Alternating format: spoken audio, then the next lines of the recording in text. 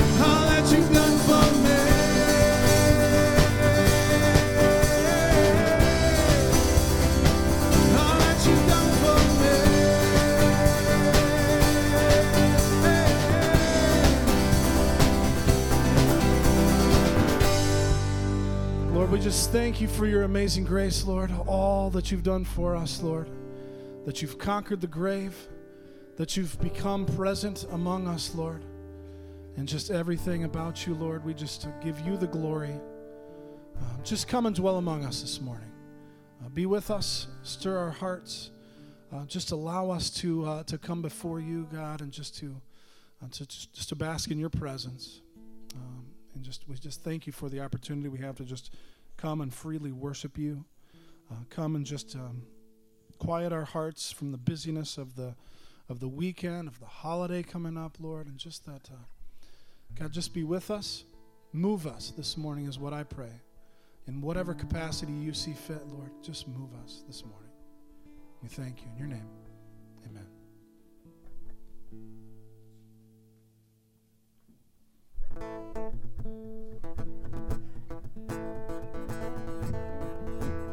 Sing this old hymn with us.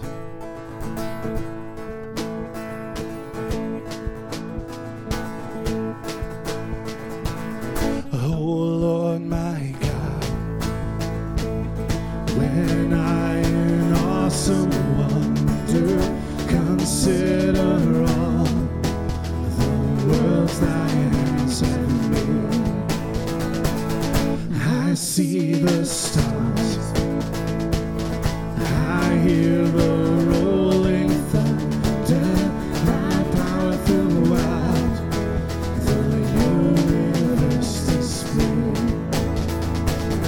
Then sings my soul, my Savior God, to thee. How great thou art, how great thou art. Then sings my soul, my Savior God, to thee. How great thou art, how great thou art. When through the woods and forest glades I wander and hear the birds sing sweetly in the trees. When I look down from lofty mountain grandeur and hear the brook and feel the gentle breeze, then sings my soul, my Savior God, to thee. How great thou art, how great thou art. Then sings my soul, my Savior God, to thee. How great thou art, how great thou art. And when I think that God his Son not sparing sent him to die, I scarce can take it in, that on the cross my burden gladly bearing, he bled and died to take away my sin. Then sings my soul, my Savior God, to thee. How great thou art, how great thou art. Then sings my soul, my Savior God, to thee. How great thou art, how great thou art. Sing this triumphal verse. When Christ shall come with shout of acclamation and take me home, what joy shall fill my heart. Then I shall bow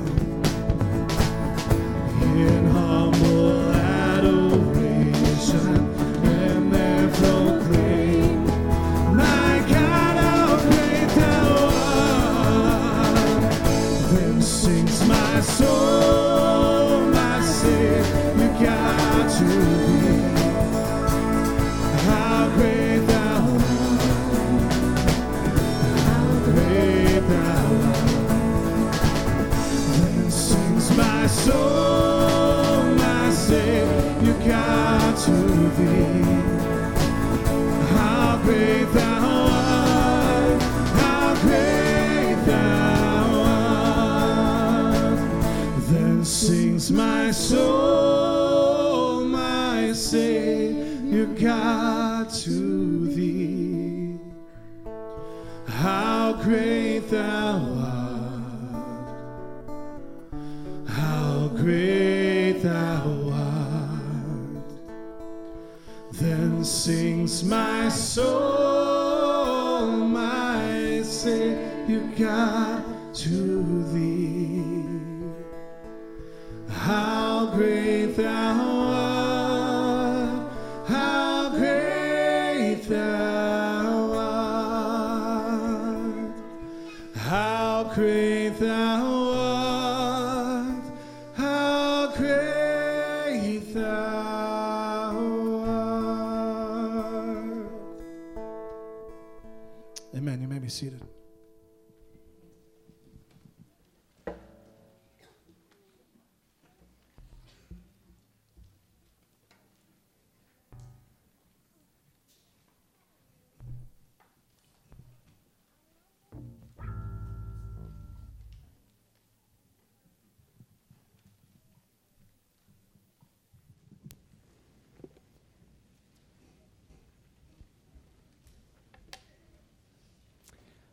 I love that song.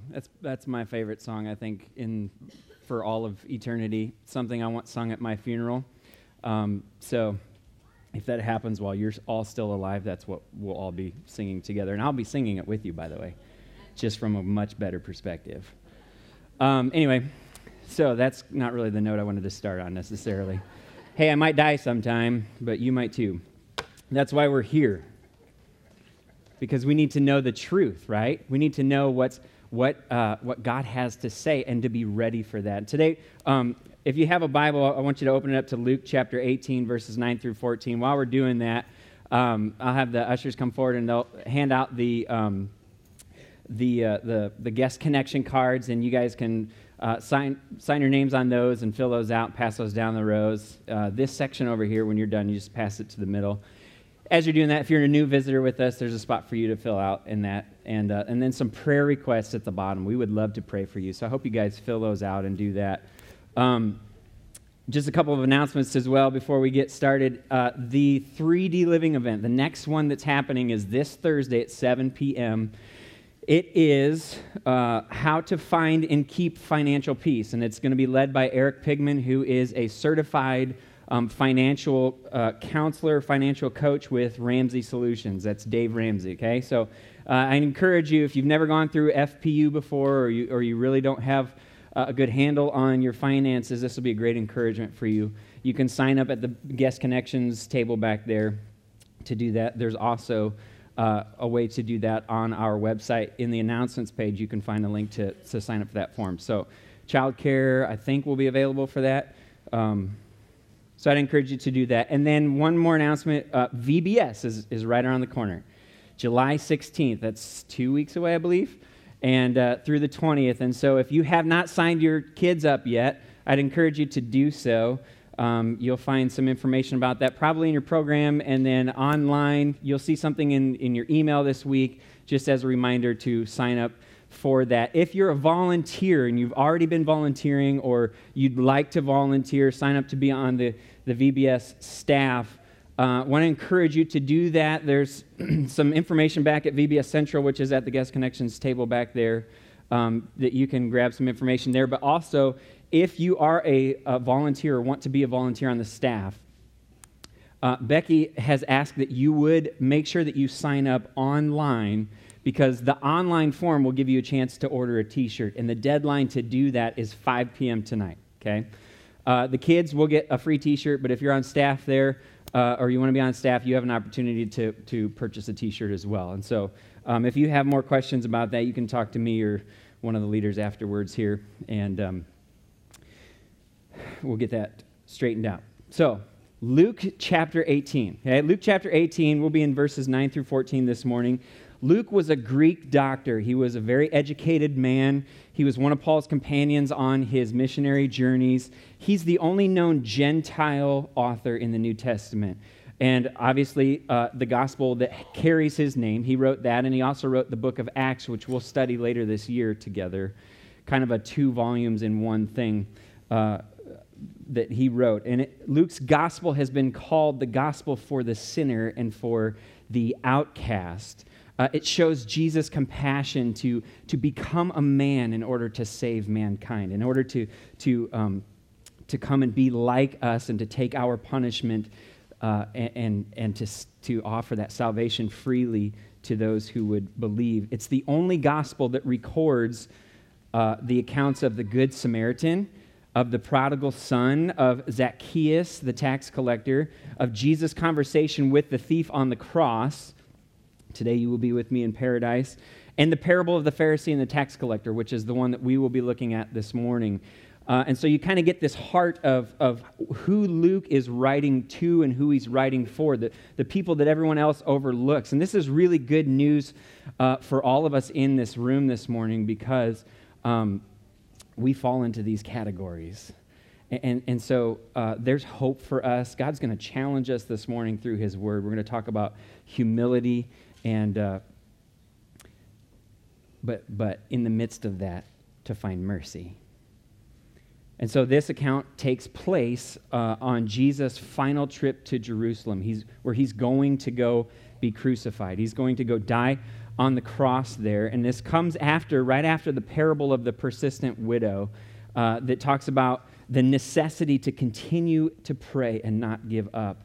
And then in this parable, Jesus is going to use the prayers of two men to reveal the condition of their hearts. See, our prayers reveal a lot about what we think about God, what we think about others, and what we think about ourselves. And if you're like me and you've ever made a wrong assumption about one or all three of those categories, then you're going to want to pay attention to what Luke has to say here this morning. So I want to read our passage and then pray, and then we will get into our message together. Luke chapter 18, starting verse 9.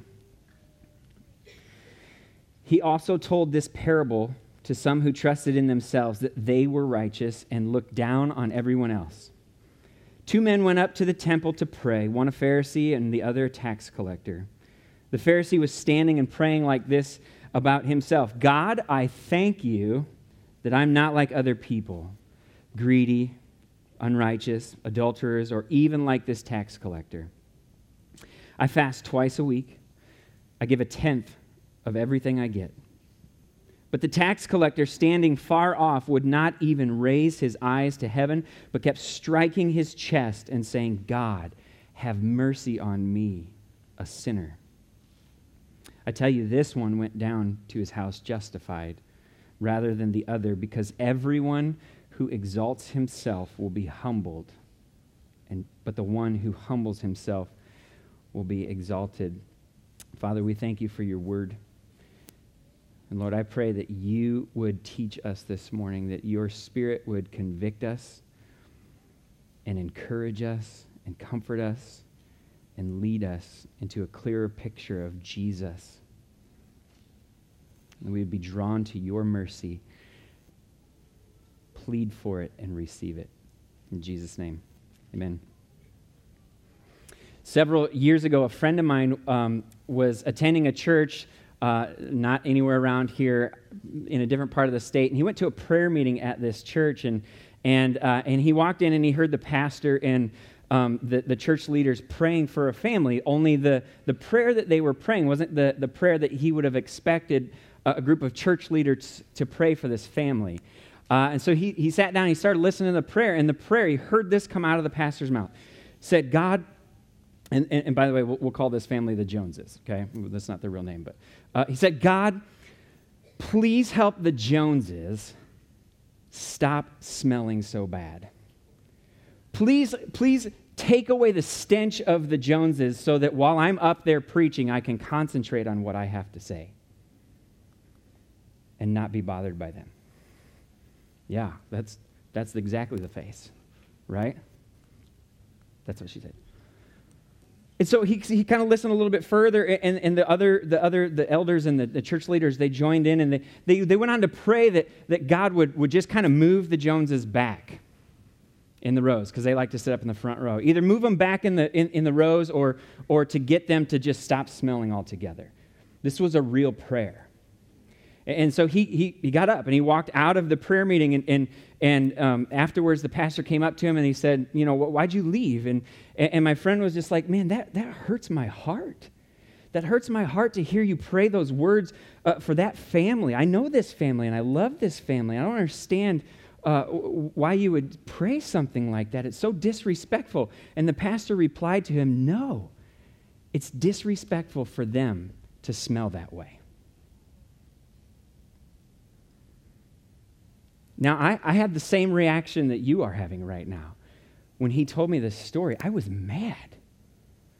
These people were supposed to be shepherds of this family, and they shamed them. I was angry. I wanted justice to be done for this family. I wanted I wanted their church to shut down. I was so mad. And I thought that my anger was justified. I thought that it was a righteous anger.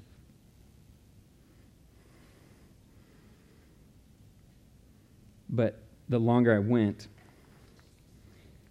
the more that anger turned into conviction in my own heart. You see, I felt compassion for that family, and I wanted to see them vindicated from that. And yet,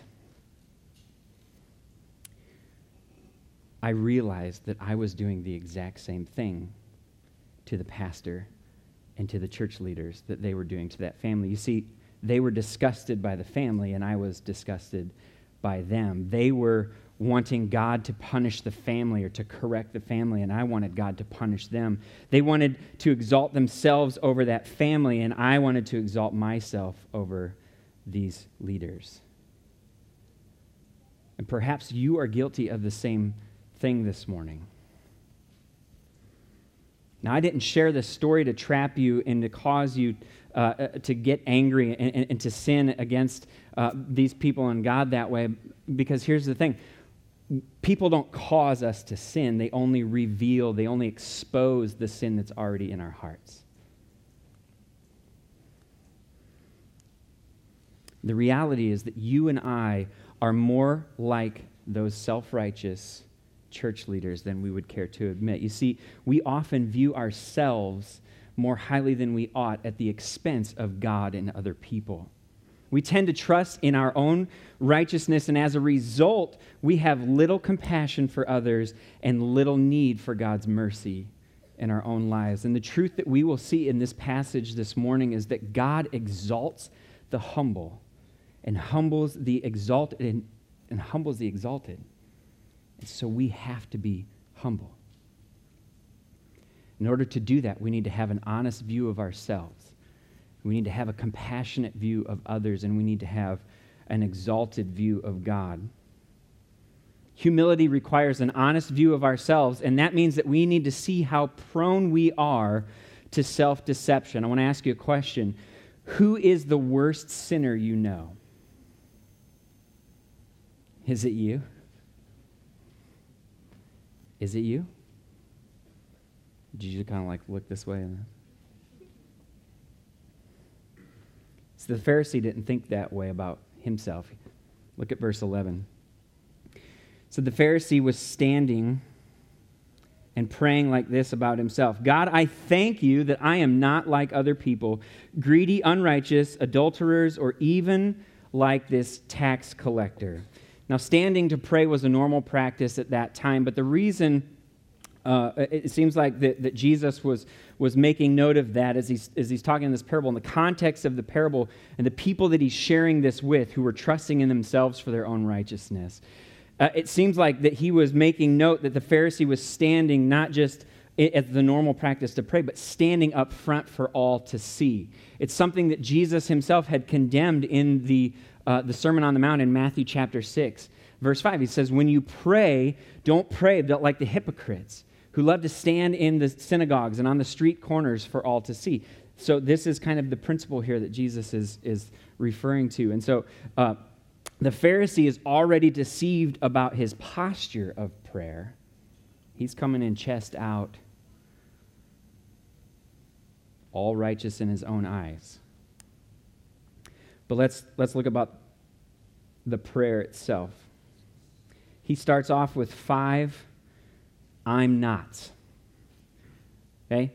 He says, first of all, I'm not like other people. Immediately, he separates himself from everyone else, and then he lists specific types of people that he's not like. He says, I'm not greedy. I'm not unrighteous. In other words, I'm without fault. I obey all the rules. I'm not unclean. I'm not an adulterer. I'm not even like this tax collector. In other words, I am not the worst of sinners. So if you remember from Pastor Dave's message a couple weeks ago, he talked about the tax collector and Zacchaeus and how tax collectors had their own category. It's like sinners and tax collectors, the worst of the worst, right? You see,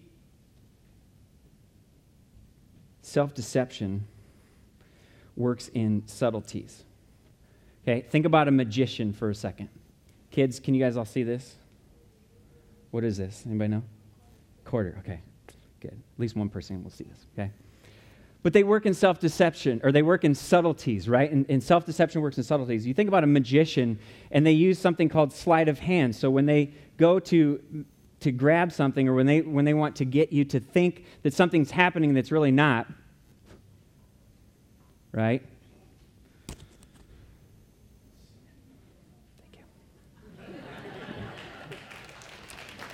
Yeah. Let's just pray.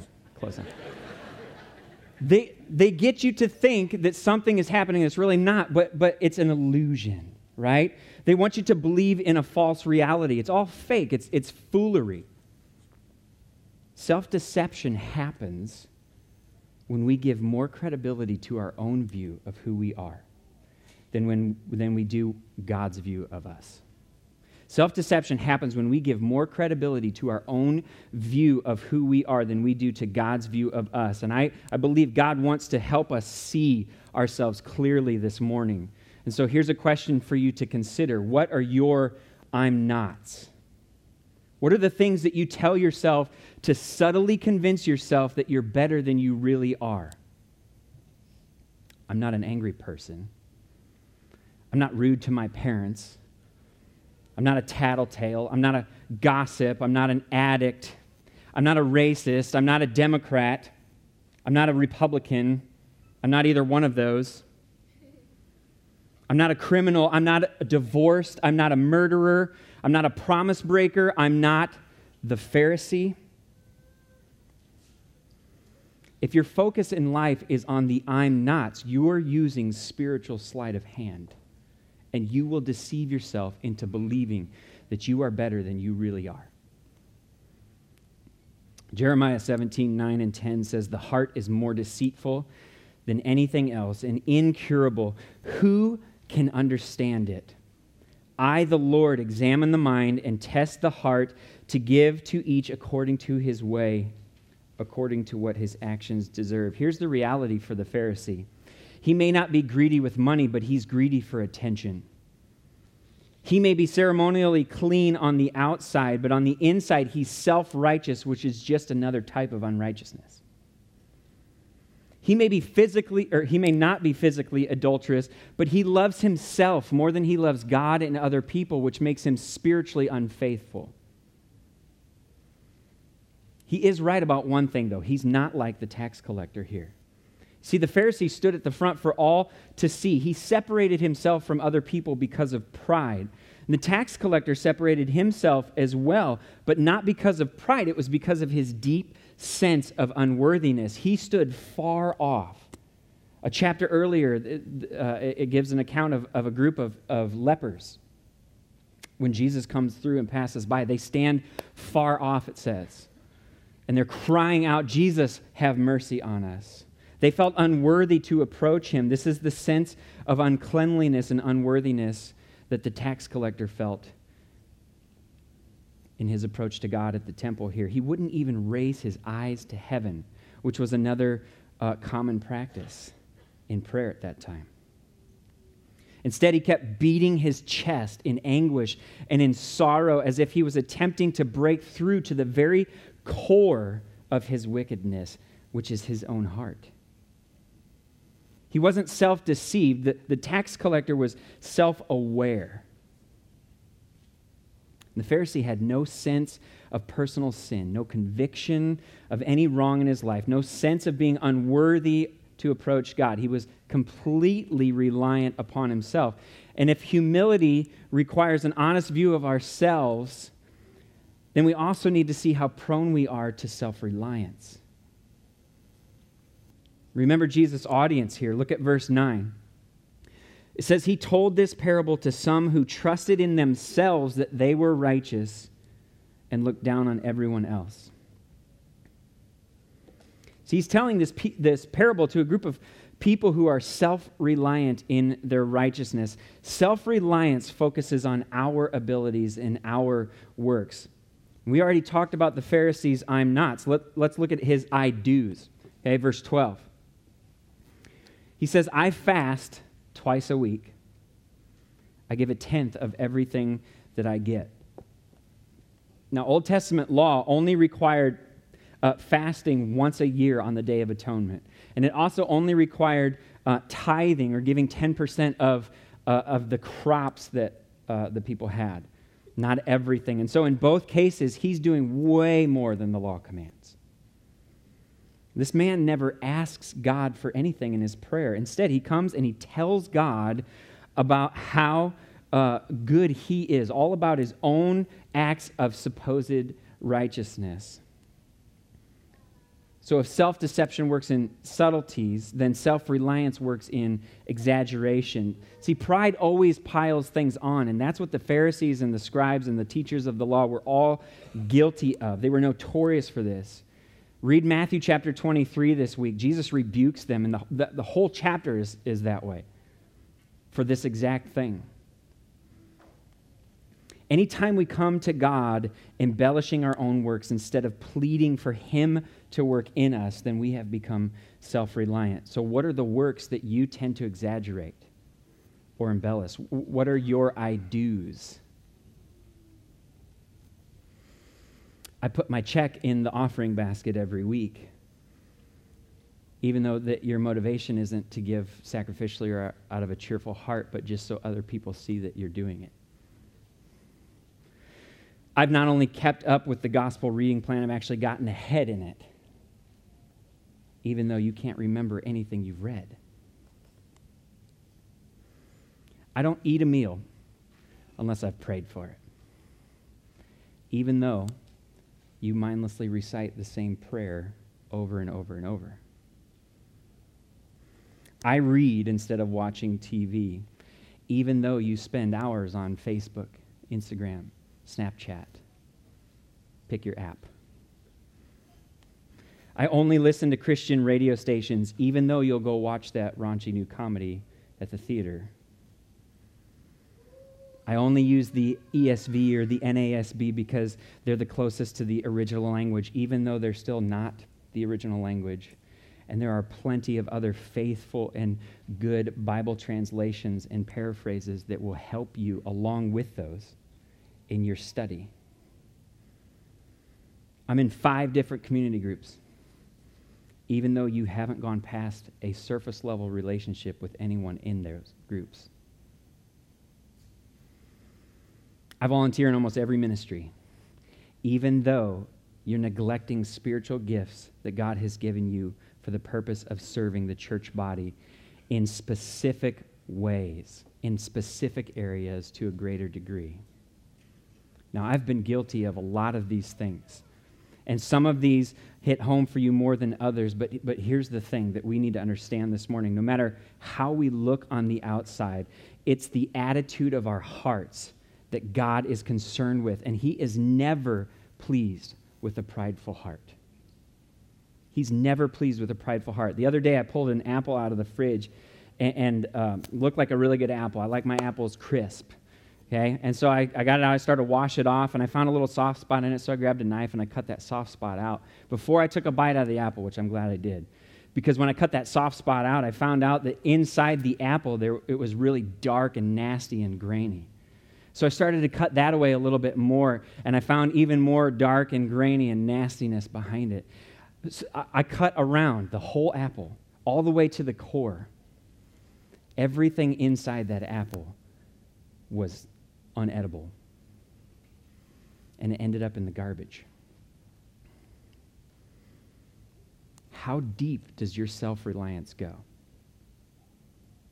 If God were to cut out the fruitless things in your life, the spoiled things because of pride, what would you have left?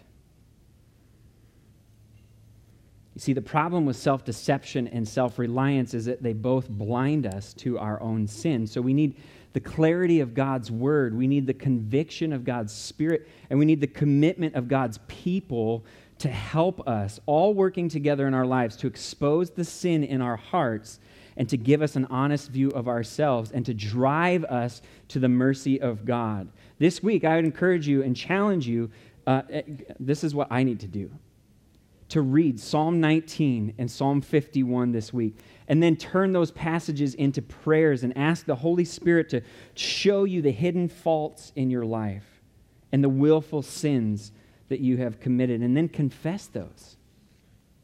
And then share with a trusted friend what the Spirit reveals to you about through God's Word, and then ask that friend if he or she sees anything else, any other areas of pride in your life. This will be a humbling experience, but listen, that's the point. If humility requires an honest view of ourselves, then it also requires a compassionate view of others. What do we need to do to view others compassionately? The first thing we need to do is to stop making assumptions. Look at verse 10. 2 men went up to the temple to pray, one a Pharisee and the other a tax collector. Now, immediately after hearing those words come out of Jesus' mouth, the people listening to the parable would have made some assumptions. They would have heard the words Pharisee, tax collector, and temple, and they would have automatically assumed that the Pharisee had every right to be there, and the tax collector did not. They would have automatically assumed that God was going to bless the Pharisee and condemn the tax collector. They would have pictured the two of them in their mind, and they would have given a lot more favor to the Pharisee than the tax collector in his looks. They would have assumed that the Pharisee was the righteous one and the tax collector was not. They would have elevated the Pharisee and looked down on the tax collector in their minds as soon as Jesus spoke that first sentence of this parable. So what assumptions have you made about others before? Who are you prone to criticize when you look at them? How often do you look down on other people? Turn to the person on your left and say this to them. Are you ready? I'm better than you.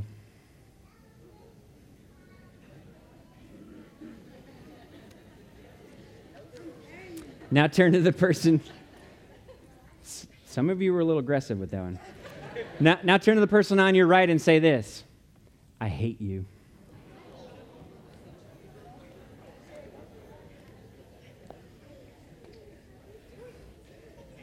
Yeah, it's uncomfortable, right? Some of you just broke out in a cold sweat right there. Okay? Nervous laughter. Siblings, you're probably really loving this exercise. But listen to me. I hope that was uncomfortable. I want you to feel the sting of the words when they come out of your mouth when you say those things. Now, just so we're clear, kids, is it ever okay to say to somebody, I'm better than you? Yes or no? No. Is it ever okay to say to somebody else, I hate you? Yes or no? No. Okay? These are terrible words to say to someone. And I hope that none of you meant those when you said them this morning. But listen to me. When you begin to criticize someone else in your mind, you have said those words in your heart. And Jesus compares hating your brother in your heart to murder. It is a serious offense to look down on someone else. It's unloving to assume that you know someone, that you know that someone is unlike you, or it's unloving to assume that you know what someone is like when you don't. It's unloving to elevate yourself over someone else. It's unloving to assume that you're not like other people. See, the Pharisee centered his prayer around the assumption that he wasn't like other people, and in doing so, he condemned them while he praised himself. And we do the same thing. We set a standard of righteousness for ourselves that we think that we have already attained, and so every time someone else fails that standard, we kind of kick them down the spiritual ladder and leave them beneath us.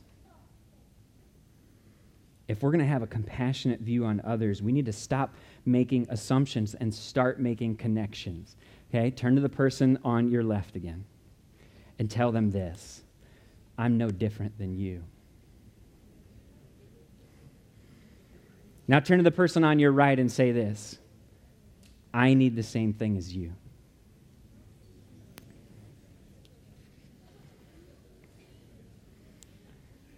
There's a lot softer noise around the crowd in that one. These are good truths to remember, right? No matter what we look like, no matter what we've done, the one thing that connects us all is our need for God's grace and mercy. I'm no better than you. I'm no different than you. I need the same thing that you need. Parents, if your son or daughter comes to you and they lie and you find out, has your response ever sounded like this? Seriously? Are you kidding me? Didn't we just have this conversation yesterday? You know why I could say that one from memory? I didn't have to read that on my page. That's my response a lot to my kids. But what do you think that communicates about God's grace and God's mercy? What if instead you were able to calmly and lovingly sit down next to them and go, you know what? What you did was wrong. And here's your punishment.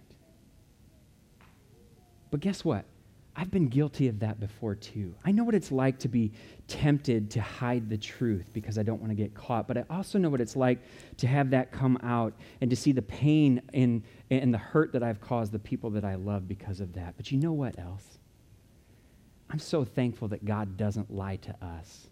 When he says that if we come to him and we ask him for forgiveness, he'll give it to us. And he'll give us the grace to continue on. I'm so thankful for that. Aren't you thankful for that?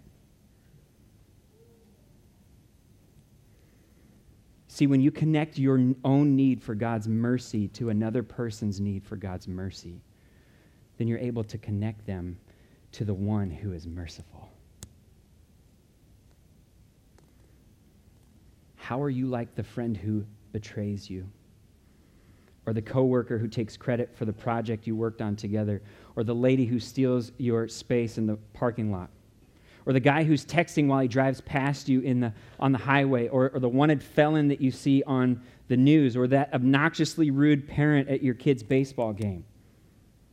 Or the gossip at the coffee shop? Or the person who rants on Facebook? Or the shady politician? Or the greedy, the unrighteous, the adulterer, the tax collector, and the Pharisee? How are you like these people? When you understand that you have the same need as the person next to you, compassion will grow in your heart for that person. And when your heart breaks over your own sin, it will break for theirs too. Now, to be clear, I'm not talking about excusing sin or enabling sin in someone else's life. If you look at the sin of someone else and you think, well, I've done that before, so it's okay. Who am I to judge? That is the wrong connection to make. See, sin has consequences, and it has to have consequences.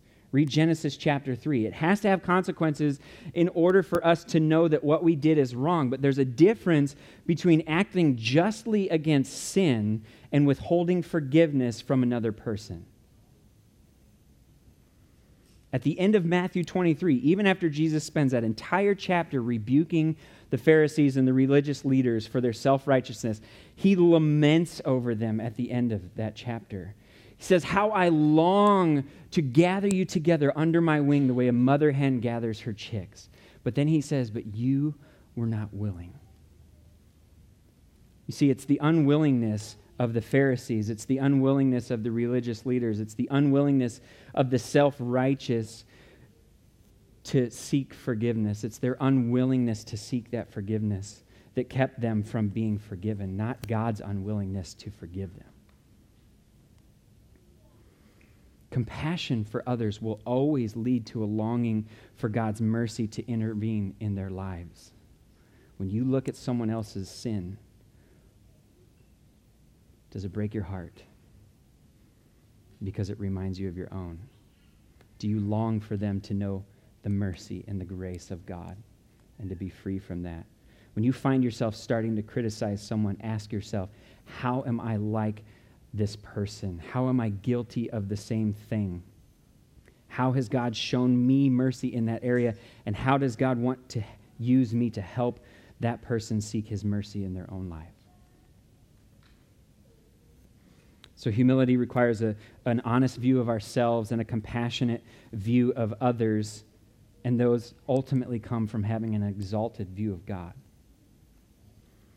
And an exalted view of God is one that magnifies his majesty. The Pharisee's prayer is completely about himself. The fact that he addresses God at the beginning of his prayer seems more like it's out of obligation than actual gratitude. He says, God, I thank you, but the rest of his prayer makes it sound more like he's really saying, God, you should thank me. He has no awe of God's majesty, no fear of God's power, no shame at his own sin before a holy God. But then we get to the tax collector's prayer in verse 13. It says, but the tax collector, standing far off, would not even raise his eyes to heaven, but kept striking his chest and saying, God, have mercy on me, a sinner. This tax collector had a clear view of who God is. He's not strutting his way up to the front, chest out, telling God to listen up. He knows he's approaching a holy God who is above all things, and God's holiness is overwhelming to this tax collector. God Almighty, Sovereign Lord, Most High God, the I Am, Eternal One, the one true God. These are all just a handful of names that the Bible uses to describe God in Scripture. Psalm 113, 4 and 5. The Lord is exalted above all nations, his glory above the heavens. Who is like the Lord our God, the one enthroned on high? Psalm 96, 4 through 9. For the Lord is great and highly praised. He is feared above all gods, for all the gods of the peoples are idols. But the Lord made the heavens. Splendor and majesty are before him. Strength and beauty are his sanctuary. Ascribe to the Lord, you families of the peoples. Ascribe to the Lord glory and strength. Ascribe to the Lord the glory of his name. Bring an offering and enter his courts. Worship the Lord in splendor of his holiness, and let the whole earth tremble before him. The Bible leaves no room for a casual view of God. He must be seen as supreme, as most high, as absolutely perfect, as incorruptible and totally pure, completely sovereign, full of justice, and exalted above all things, including and especially you and me. So what are the words you use to describe God? When was the last time you were overcome by the holiness of God? When was the last time you ascribed to him the glory of his name? When was the last time the righteousness of God caused you to tremble at your own unrighteousness? See, it's righteousness that's in view here in this parable. The Pharisee saw himself as righteous, and so he approached God in pride as an equal or maybe even a lesser than. And the tax collector, however, knew that he had no righteousness of his own, and he knew that God alone is righteous. His awareness of God's holiness exposed the depths of his unholiness, and he recognized what he deserved, and that was nothing but God's wrath because of his sin. The tax collector was deeply convicted by his own sin before an almighty God.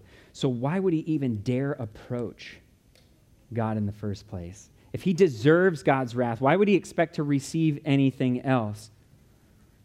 Notice his prayer. He doesn't come up to God with a list of personal accolades like the Pharisee does. He knows that his greatest need is to be saved from God's wrath. And he knows that only God can save him from it. And so the tax collector musters up all the courage that he can and asks for one thing: God's mercy. And this is pivotal because an exalted view of God not only magnifies his majesty, but also magnifies his mercy. Remember that Jesus is the one telling this parable. God in the flesh is sharing this story with a group of self-righteous people who look down on others. God in the flesh is approaching these people with a story about how to approach him. God in the flesh, who's on his way to Jerusalem to show the fullest definition of God's mercy, is revealing his heart to them here through this prayer of a tax collector. God, have mercy on me, a sinner. That phrase, have mercy, in the original language means to have compassion, to show concern, and to turn away wrath. And that's exactly what happened on the cross. The Most High God, in his compassion and his concern for us, he took the wrath that we deserved because of our sin, and he turned it away from us, and he redirected it onto his own Son. Sin has consequences, and the consequence for our sin ultimately is death. Because of his holiness, God cannot allow sin to go unpunished. He cannot excuse it or enable it. But listen, his love for us is as strong as his wrath against sin. And in that love, he longs to show us mercy. And the only thing that satisfies both his wrath against our sin and enables him to show mercy to the ones he loves is the perfect sacrifice of his one and only Son on the cross. Jesus bore the full wrath of God the Father because of our sin, and he died the death that we should have died. He was condemned in our place. Ephesians 2:1-5 says, "As for you, you were dead in your transgressions and sins in which you used to live when you followed the ways of this world and of the ruler of the kingdom of the air, the spirit who is now at work in those who are disobedient. All of us also lived among them at one time, gratifying the cravings of our sinful nature and following its desires and thoughts. Like the rest, we were by nature objects of God's wrath. But because of his great love for us, God, who is rich in mercy, made us alive with Christ. Even when we were dead in transgressions, it is by grace you have been saved. God redirected our punishment of death onto his Son so that we could be made alive with Christ. Jesus died and he was buried, but 3 days later he defeated death and he rose from the grave. And now anyone,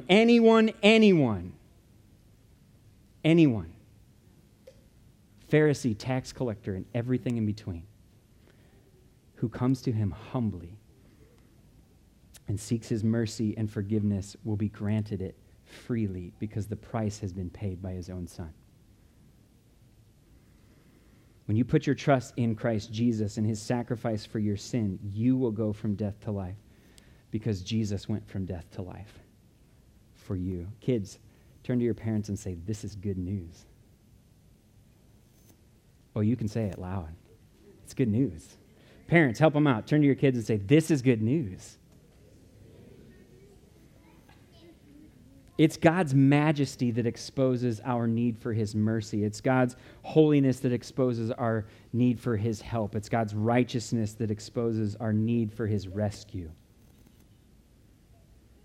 And we find the most glorious display of God's majesty and the most beautiful display of his mercy in the person and the work of Jesus Christ.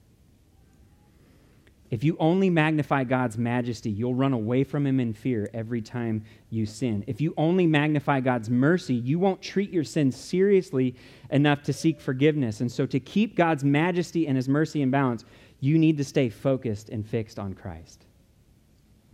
Study him, pursue him, know him, proclaim him, thank him, worship him. The more you do that, the more you will grieve your own sin and the more you will run to God for mercy and forgiveness. Hebrews 4:14-16. Therefore, since we have a great high priest who has passed through the heavens, Jesus, the Son of God, let us hold fast to our confession. For we do not have a high priest who is unable to sympathize with our weaknesses, but the one who has been tempted in every way as we are, yet without sin. Therefore, let us approach the throne of grace with boldness that we may receive mercy and find grace to help us in time of need. There's a difference between approaching God in pride and approaching God in bold humility. If we try to grace God's throne with our presence, we'll walk away empty-handed. But if we approach the throne of grace in humility and we make the bold ask for God's mercy, listen, that's exactly what we'll get. At the end of the parable, Jesus says this about the tax collector in verse 14. He says, I tell you, this one went down to his house justified rather than the other, because everyone who exalts himself will be humbled, but the one who humbles himself will be exalted. That's not the ending that those people were expecting to hear. They thought the Pharisee would have been justified because they thought that they could justify themselves. But it's God who justifies. And he justifies the one who humbly comes to him looking for mercy. If you exalt yourself, God will humble you. But if you humble yourself, God will lift you up. Because Jesus came in the flesh as a man and humbled himself and became obedient to death on a cross, we now have that invitation to humble ourselves and to come to the Almighty God to find mercy and grace and forgiveness. Why wouldn't you want to come?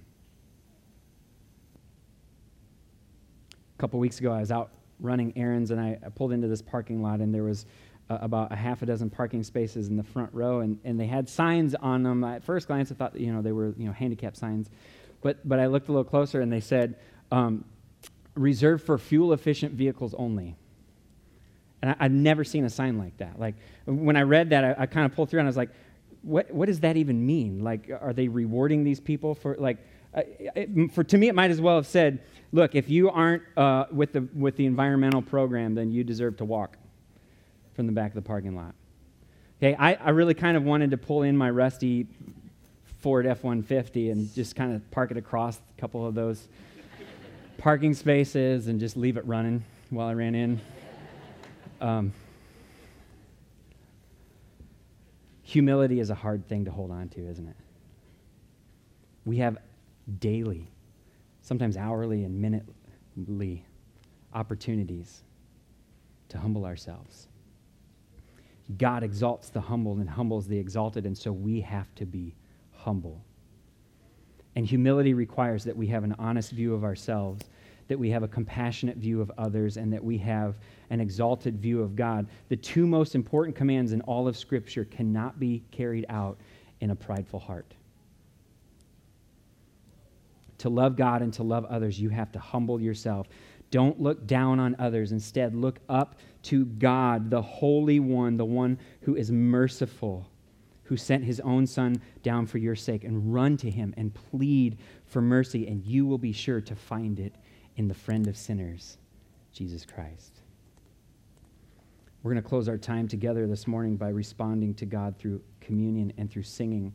In 1 Corinthians 11, the Apostle Paul gives a warning about the way that we approach God in observing the Lord's Supper. You can approach God in humility, being mindful of Jesus' sacrifice, or you can, as you eat the bread and drink the juice, and you can be encouraged by his grace, or you can approach God in an unworthy manner, eat the bread, drink the juice without seriously meditating on the sacrifice, and be guilty of sinning against him. Paul says to examine yourself. In other words, have an honest view of yourself. And there's two ways that you can take communion in an unworthy manner. The first is if you haven't put your faith in Christ. If you haven't trusted in his sacrifice for your sins, then you will have no personal connection to the significance of the bread and juice. You have not been united in Christ yet.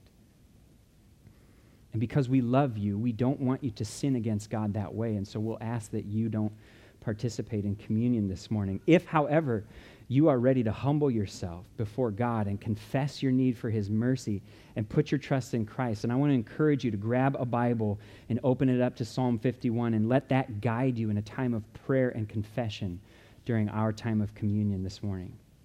If you do that, then please share that good news with someone, with an elder, with a ministry leader, because we want to celebrate with you and pray for you and help you get started in this new life with Christ. The other way to take communion in an unworthy manner is if you're a believer, but you're living in willful, unconfessed sin. To eat the bread and to drink the juice while you're willfully living in sin is to cheapen and to mock the sacrifice Jesus made for you, for the forgiveness of your sins. And so, because we love you and we don't want you to sin against God that way, we'll ask you not to take communion this morning. If, however, you're ready to humble yourself before God and confess that sin and turn from it, you're welcome to join us in taking communion after you've done so and been reconciled to God. Parents, since this is a family service, you may have children in here that fall into one of these two categories. That's for you to discern and to lead them in the appropriate response. So ushers, will have you come forward and distribute the trays. The bread and the cup are together in two cups. One's underneath the other, so make sure you get both. Spend some time reflecting, approaching God in humility, and then we'll eat the bread and drink the juice together.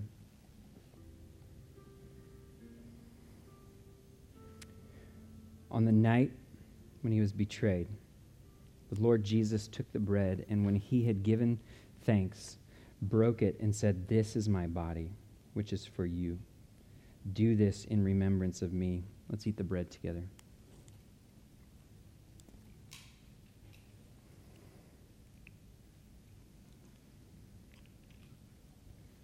In the same way also, he took the cup after supper and said, "This cup is the new covenant in my blood.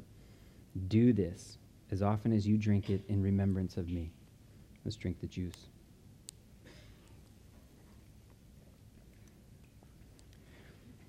Father, you are holy, good, and merciful. We thank you that you have, in love, sent your Son for us to redirect our punishment, to put it on him so that you could look on us.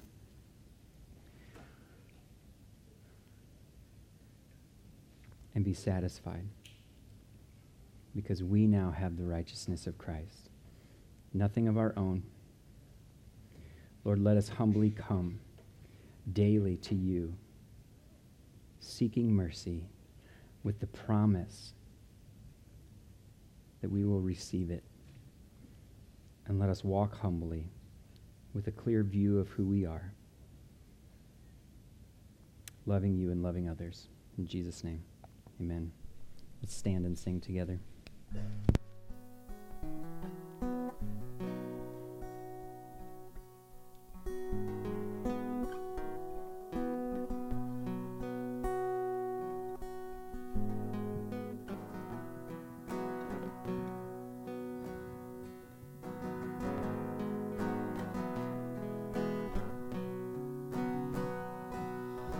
Here's my heart, Lord. Here's my heart, Lord. Here's my heart, Lord. Speak what is true. Here's my heart, Lord. Here's my heart, Lord. Here's my heart, Lord. Speak what is true, 'cause I have found I am yours. I am loved. I'm made pure. I have life. I can breathe. I am healed. I am free.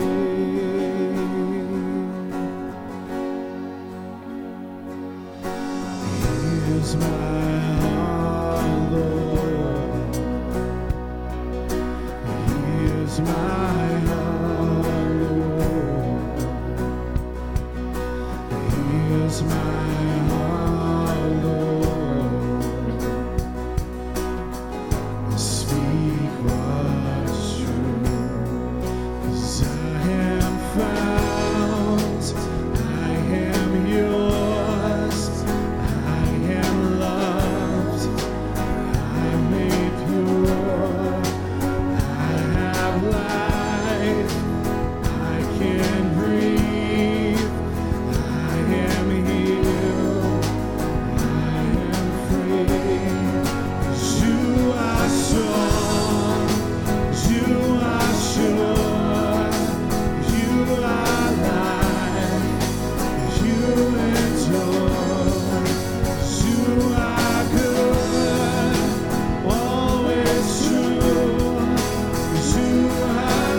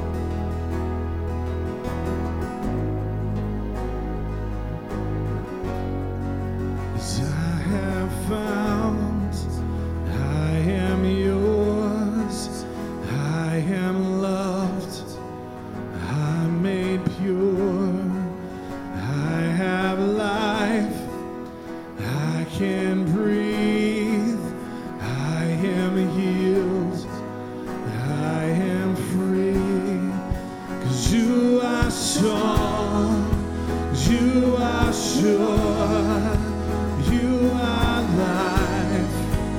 You endure. 'Cause you are good, always true. 'Cause you are light, breaking through. 'Cause you are more than enough. 'Cause you are here. 'Cause you are Lord. You are hope. You are grace. And all I have, you're everything.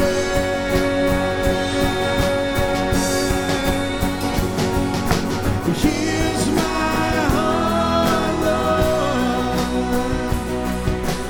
Here's my heart, Lord. Here's my heart, Lord. Speak what is true. Here's my heart, Lord. Here's my heart, Lord. Here's my heart, Lord. Speak what is true. Speak what is true. Speak what is true. The ushers can come forward. We're going to also continue our worship by taking our tithes and offerings.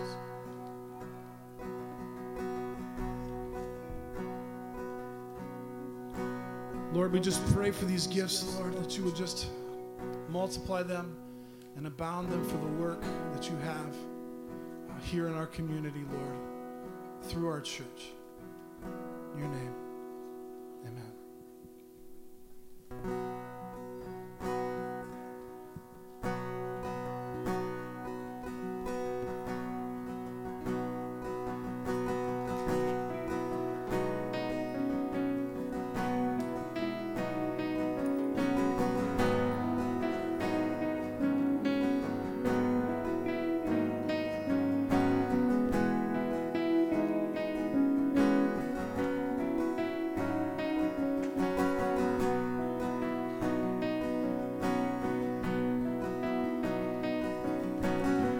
My hope is built on nothing less than Jesus' blood and righteousness.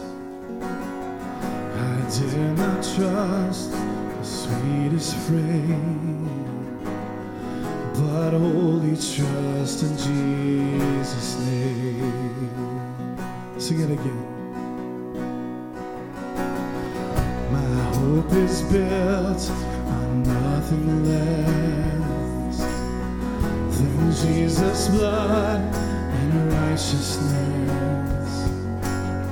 I dare not trust the sweetest frame, but wholly trust in Jesus' name.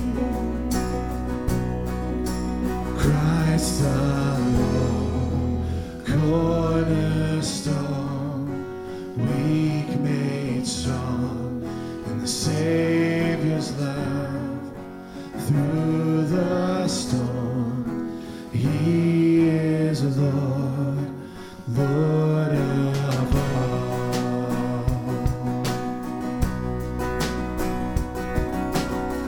When darkness seems to hide His face, I rest on His unchanging grace. With every high and stormy gale, my anchor holds within veil. My anchor holds within the veil. Christ alone, cornerstone, a weak made strong, and Savior's love. Through the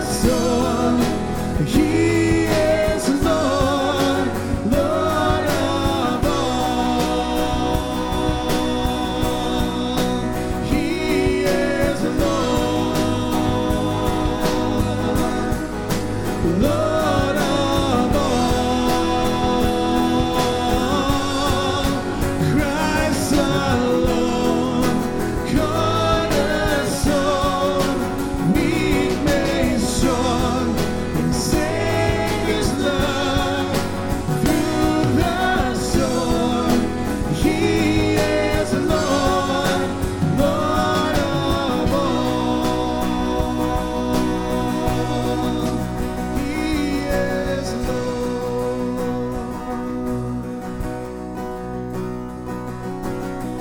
When he shall come with trumpet sound, oh, may I then in him be found, dressed in his righteousness alone.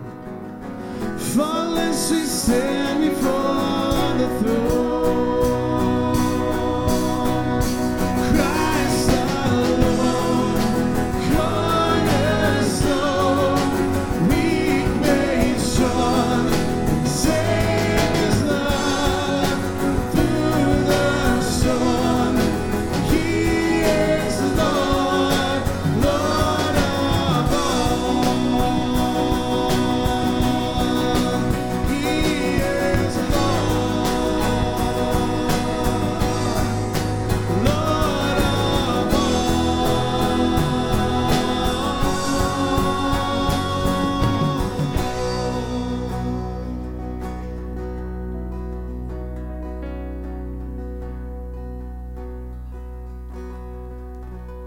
Thanks for joining us this morning. Go in peace. Be on a mission for the Lord, for the things that you've learned, the things that you've done today. And we just thank you for joining us this morning.